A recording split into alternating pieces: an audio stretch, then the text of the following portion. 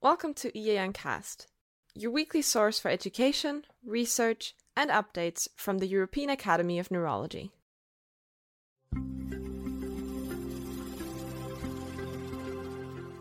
So, good morning, everybody. My name is Federica Montagnese. I'm an adult neurologist based in Munich, and I have the honor to chair this year the EAN scientific panel, Muscular Neuromuscular Junction Disorders.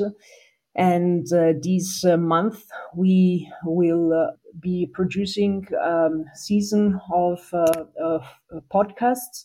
It will be in total 4 episodes on the topic differential diagnosis in muscular dystrophies.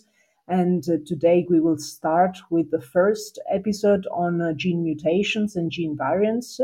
And to address this topic, I have the pleasure to have with me Magdalena Mroczek. She is also an adult neurologist who is actually working at the Department of Neurology at the University Hospital in Basel, Switzerland, and has performed research fellowships at the University of Newcastle upon a time and University of Aarhus, Denmark, and has a special interest in the application of high throughput exome sequencing laboratory methods for clinical diagnostic purposes in the diagnostic of undiagnosed muscular dystrophy patients.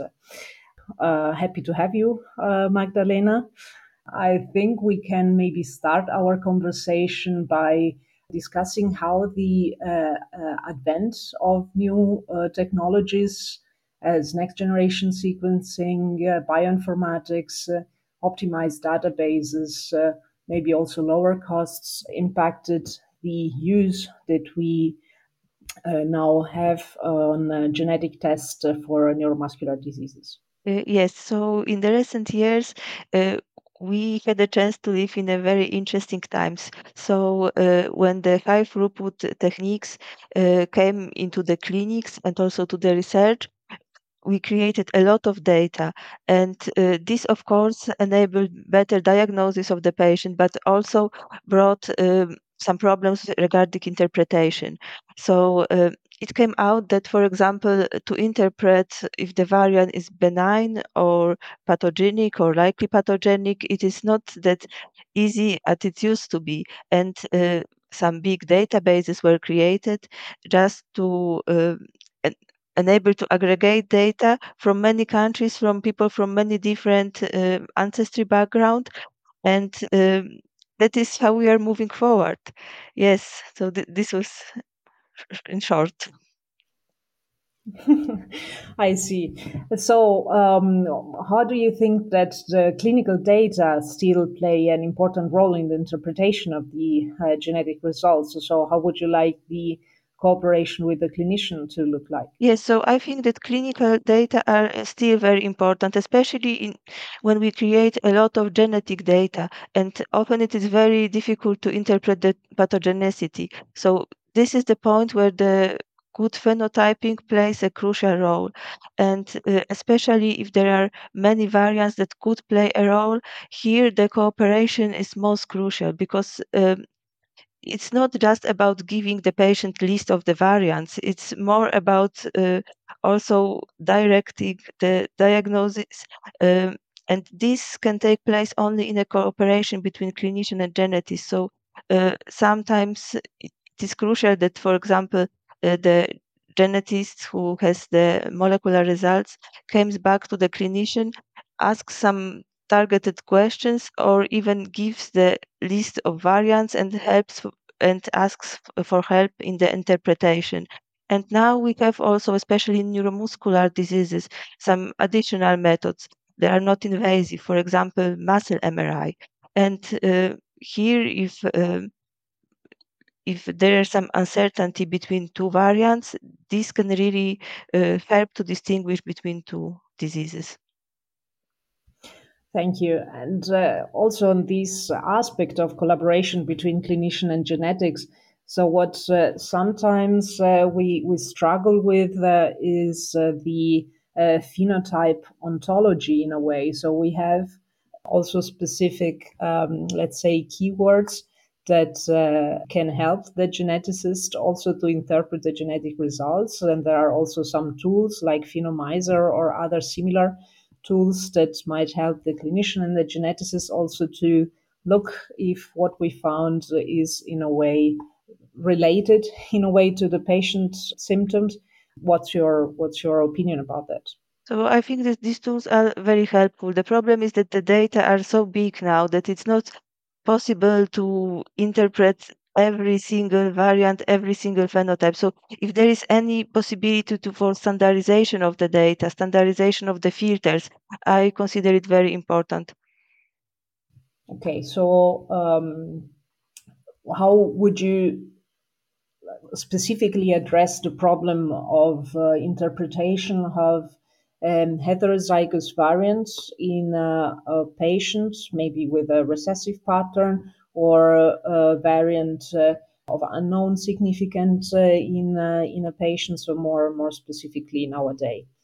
Yes, so this is a very interesting question, especially for the symptomatic heterozygous, because it was thought that if we will have better diagnostic methods, we will be able, for example, to identify the second variant, but or some structural variants. And now we have not only exome but also genome. We are doing trios. We are sequencing the whole families, and still this is the case that we are, for example, not able to identify the second variant.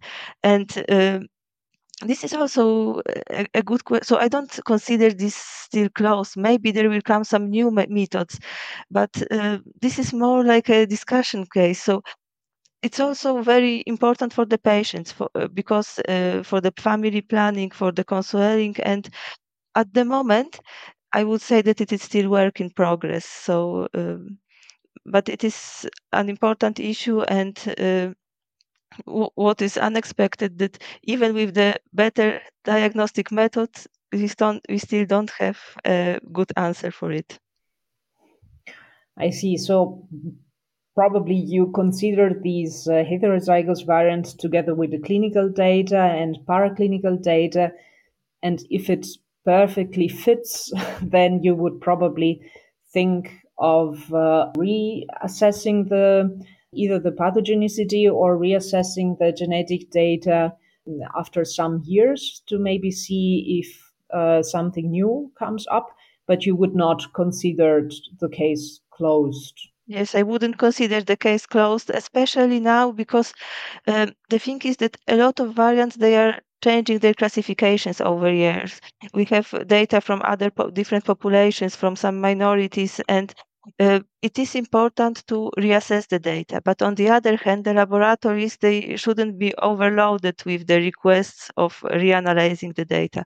So at the moment, this is not the standard that there is a legal obligation for laboratory to reassess the data, I don't know, every year. But still, some of the laboratories, they reassess their own data, and especially variant classification, for example, in 5 years, just to be sure that they are not missing something. And over recent years, a lot of variants, they change their classification, for example, from unknown significance to pathogenic. So in this case, it is crucial to reassess the data.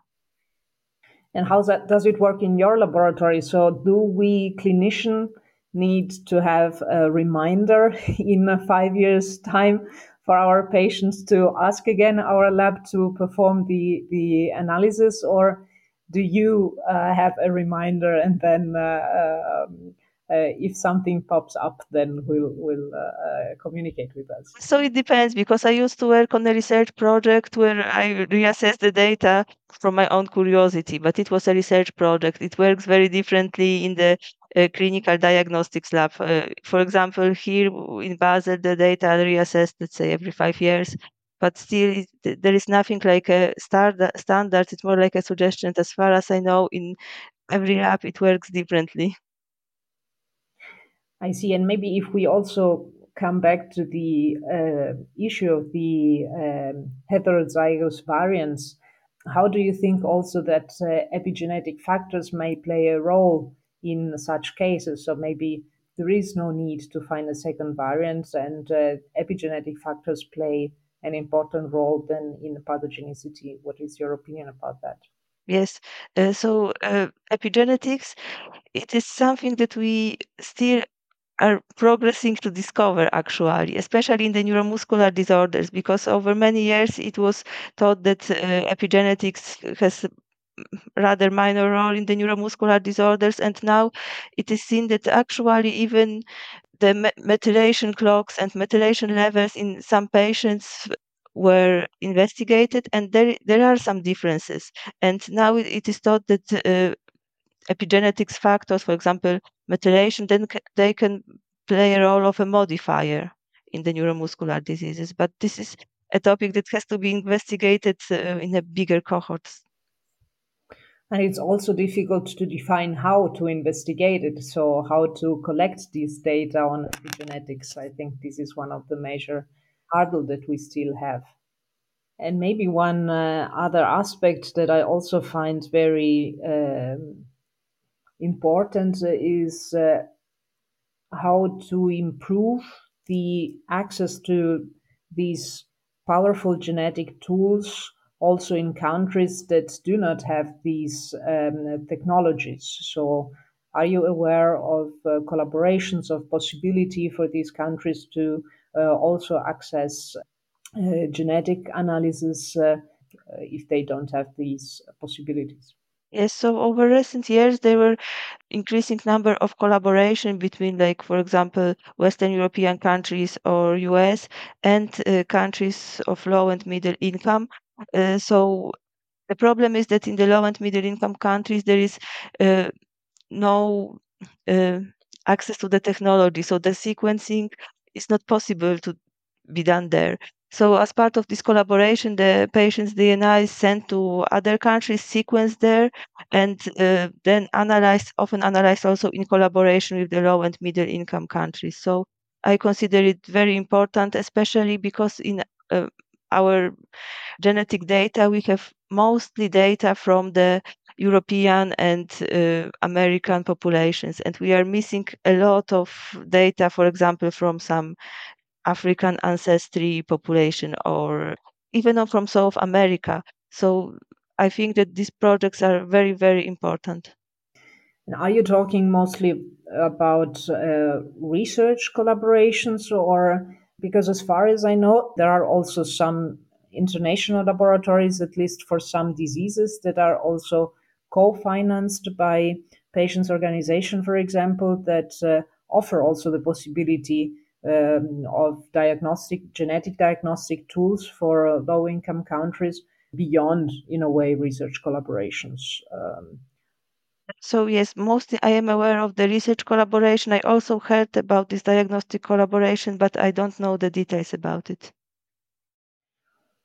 And what about, I know that you are also very active in the European Society of Human Genetics, so how these kind of collaborations also help in the advancement and progression of the genetic diagnostics?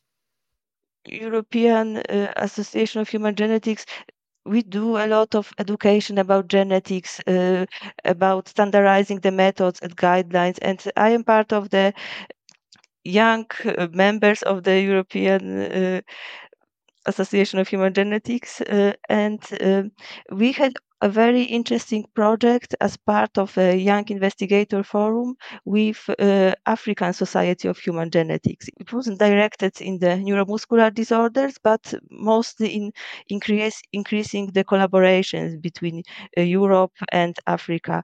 And actually, it was a big success because we organized a forum in Cape Town last year, but later progressed to do some webinars online. And I think that these types of collaborations are very important also for the young geneticists, young clinicians, because in the future, this increases the possibility to perform also bigger projects together, and also, as you told, for example, diagnostic projects in cooperation. Yes, so I think these educational opportunities are really important to inspire also the younger generation to approach the difficult field of genetic diagnostics, and also maybe to learn these skills and then use them in their home countries, so that more possibilities are available then and there. And this is something that it's important to share also within the European Association of Neurology as a possibility. I think that it's, of course, very difficult to cover all the aspects of genetics in the diagnostic in neuromuscular diseases, but we have touched some of the most important aspects, I think, and interested persons then probably are going to analyze more in depth the aspects that we have only briefly discussed. And I thank you very much for joining this podcast. And I'm happy to meet you then in the upcoming Congress. Thank you, Federica.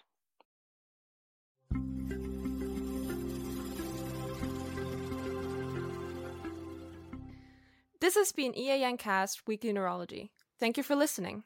Be sure to follow us on Apple Podcasts, Spotify, or your preferred podcatcher for weekly updates from the European Academy of Neurology. You can also listen to this and all of our previous episodes on the EAN campus to gain points and become an EAN expert in any of our 29 neurological specialties. Simply become an EAN individual member to gain access. For more information, visit ean.org/membership. That's ean.org/membership. Thanks for listening. EAN Cast Weekly Neurology is your unbiased and independent source for educational and research-related neurological content. Although all content is provided by experts in their field, it should not be considered official medical advice.